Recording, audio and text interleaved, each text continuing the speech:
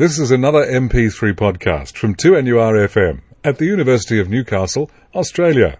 Good afternoon, everyone, and welcome to Talking Travel for our sponsor, Travel World on King. This is Deb Austin, and welcome Sally Lucas. Hi, Deb. How are you? Good. Oh, it's very chilly.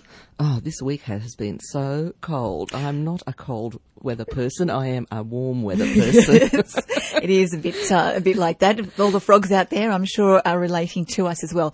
But let's hope the weekend stays nice for us as well. So, Sally, are we going somewhere warm today? Well, I thought we just had to sort of get our blood boiling a little bit and get the cold out of it. And I thought, what nicer place to talk about than Buenos Aires. And it is, I mean, it's always been renowned, I guess, as the Paris of South America. It's got so much style about it, but it's very eclectic as well. And you've had Spaniards and French and Italian and lots of people living there over the years. So you've got a real potpourri of people, and they're actually called porteños, the people that live there from the port. Okay. And it was renowned as a port first before it became a famous city, if you like.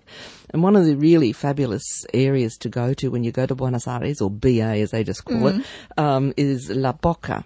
Now, it's down near the wharf, and you may have seen photos of this area where all the houses are painted in all these bright, vibrant colours. I was going to say, it's so colourful there as well. Yes, yeah, beautiful. And this all started back in the early days of the port when people were fairly poor, and they made their little humpies almost, if you like, or small houses out of tin and zinc and anything that they could sort of take away from the vessels that left things behind, and the old paint tins, whatever paint they could get their hands on, was how all this started. But of course, it's been kept now. It's a tradition. You cannot change it. La Boca, like a heritage listing, almost. And there's just one street there that's only 100 metres long, and they're just all these like buskers, but they're doing the tango. And you get to see the tango for free. You don't need to go and pay all these expensive prices to go and see the tango, morning and night, no doubt. And just whenever they're up to it, and these men dressed in suits, and these women, and then you have these wonderful cantinas and places where you can have a drink or a wine or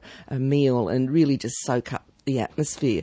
And then there's another area in Buenos Aires called San Telmo, and it's fabulous with its lovely little cafes, and they have this huge flea market every Sunday, and it's fabulous. All these little streets are blocked off. They're all cobblestone. It's a really old area, San Telmo. And then you've got Recoleta, and it's a really trendy, more upmarket area with this beautiful white church with a square around it.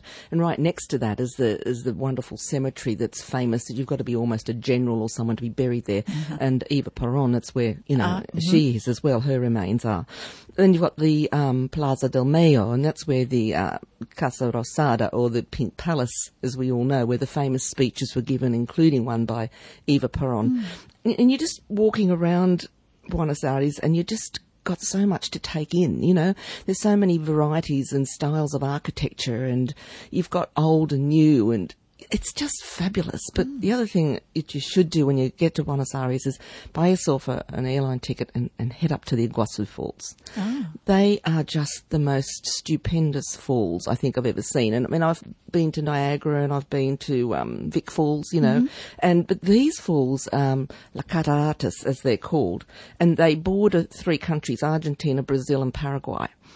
And you've got 240 odd falls all spilling down into this incredible amount of gorges and cataracts. And when we did it, you can go on this like a rubber ducky and you get absolutely drenched. And it was absolutely stupendously flooding this year. And so the amount of water, the force of the water is just hard to believe. And then you have all this wonderful bird life, and the caimans, like the little crocodiles, the toucans, and then they have all these wonderful little swallows.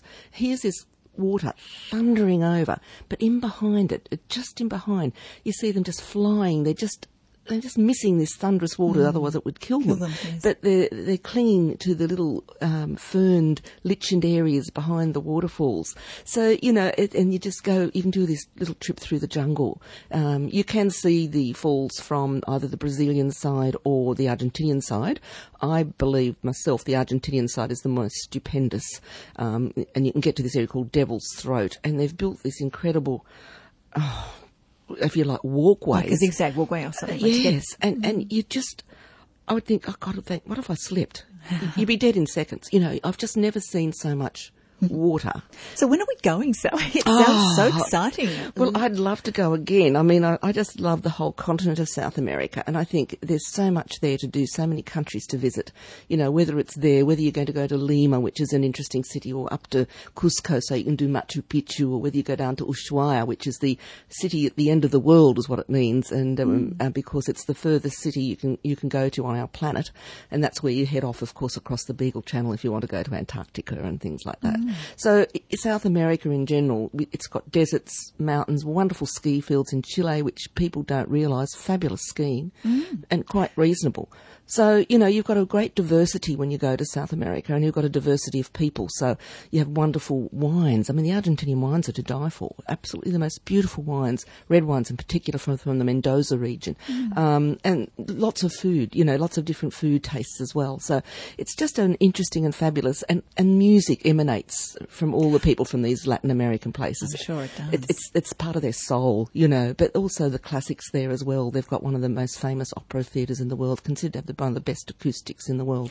So much to see and so much to do there. Absolutely. Just not enough time to talk about it. I know, is there? Deb. We'll have to do it another day. But We will.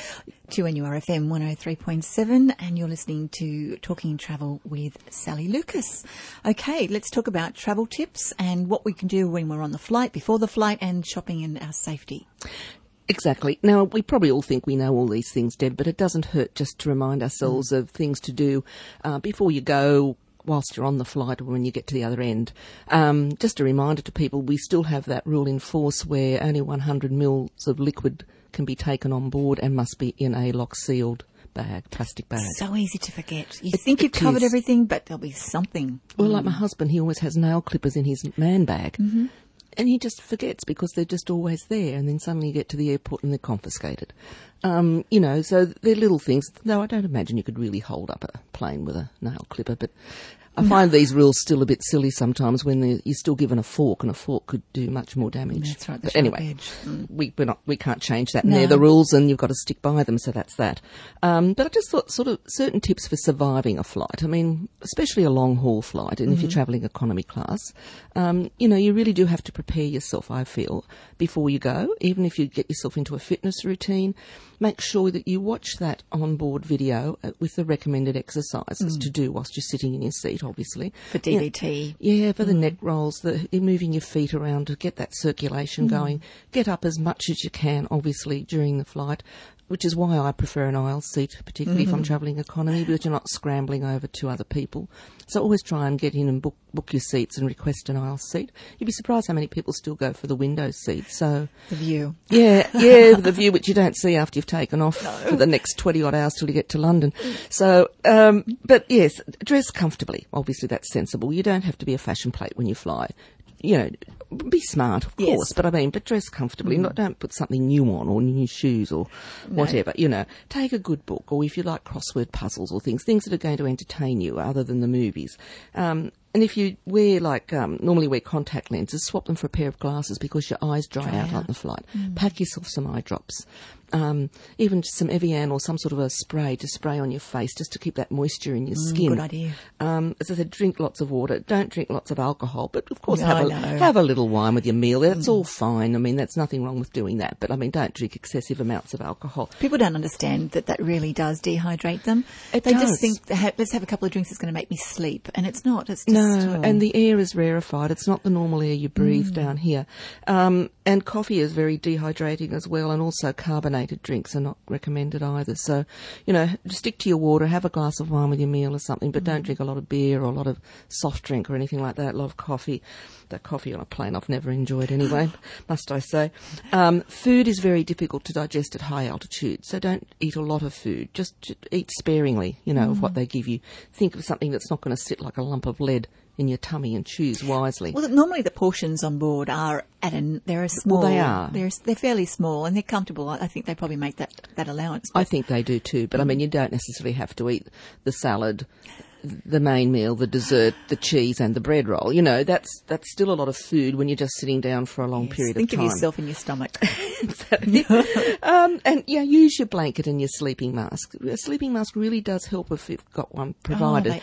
And even if you haven't got one provided, take one with you if you don't think economy's going to provide one. Get yourself a sleeping mask. And those little backup pillows Yes, as well. your little neck rest pillows are fantastic, Yes. little blow-up ones. Invaluable. And earplugs, because, you know, the noise of the engine is quite loud when you're there, even though you're cruising at a very smooth altitude most of the time. You know, if one of our regular friends actually goes with the Bose. He went all out and he got them on eBay because they're really expensive, but he listens to everything through that, whether it's the movies or whatever else. But he said it just cuts out just about all aircraft noise. So if you're a regular flyer, look at getting yourself a good set of headphones.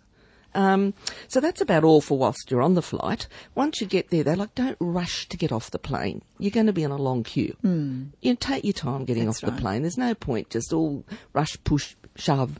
You know, to save what? An extra 5 or 10 minutes? Save nothing almost. And watch your body clock. You know, don't try and, you know, catch up and think, oh, I'm tired, I'll sleep this morning if you've arrived in the morning.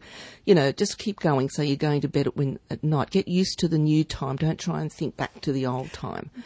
But also be careful with your medications and things like that, of course, when you're crossing time zones. But travelling back from London to Sydney, for example, when you're travelling in that direction, you go through about 9 different time zones. So it takes your body a lot longer to recover from jet lag than it does on the way over. Yes, jet lag's never been a good thing. No. So, and with the DVT, obviously be careful.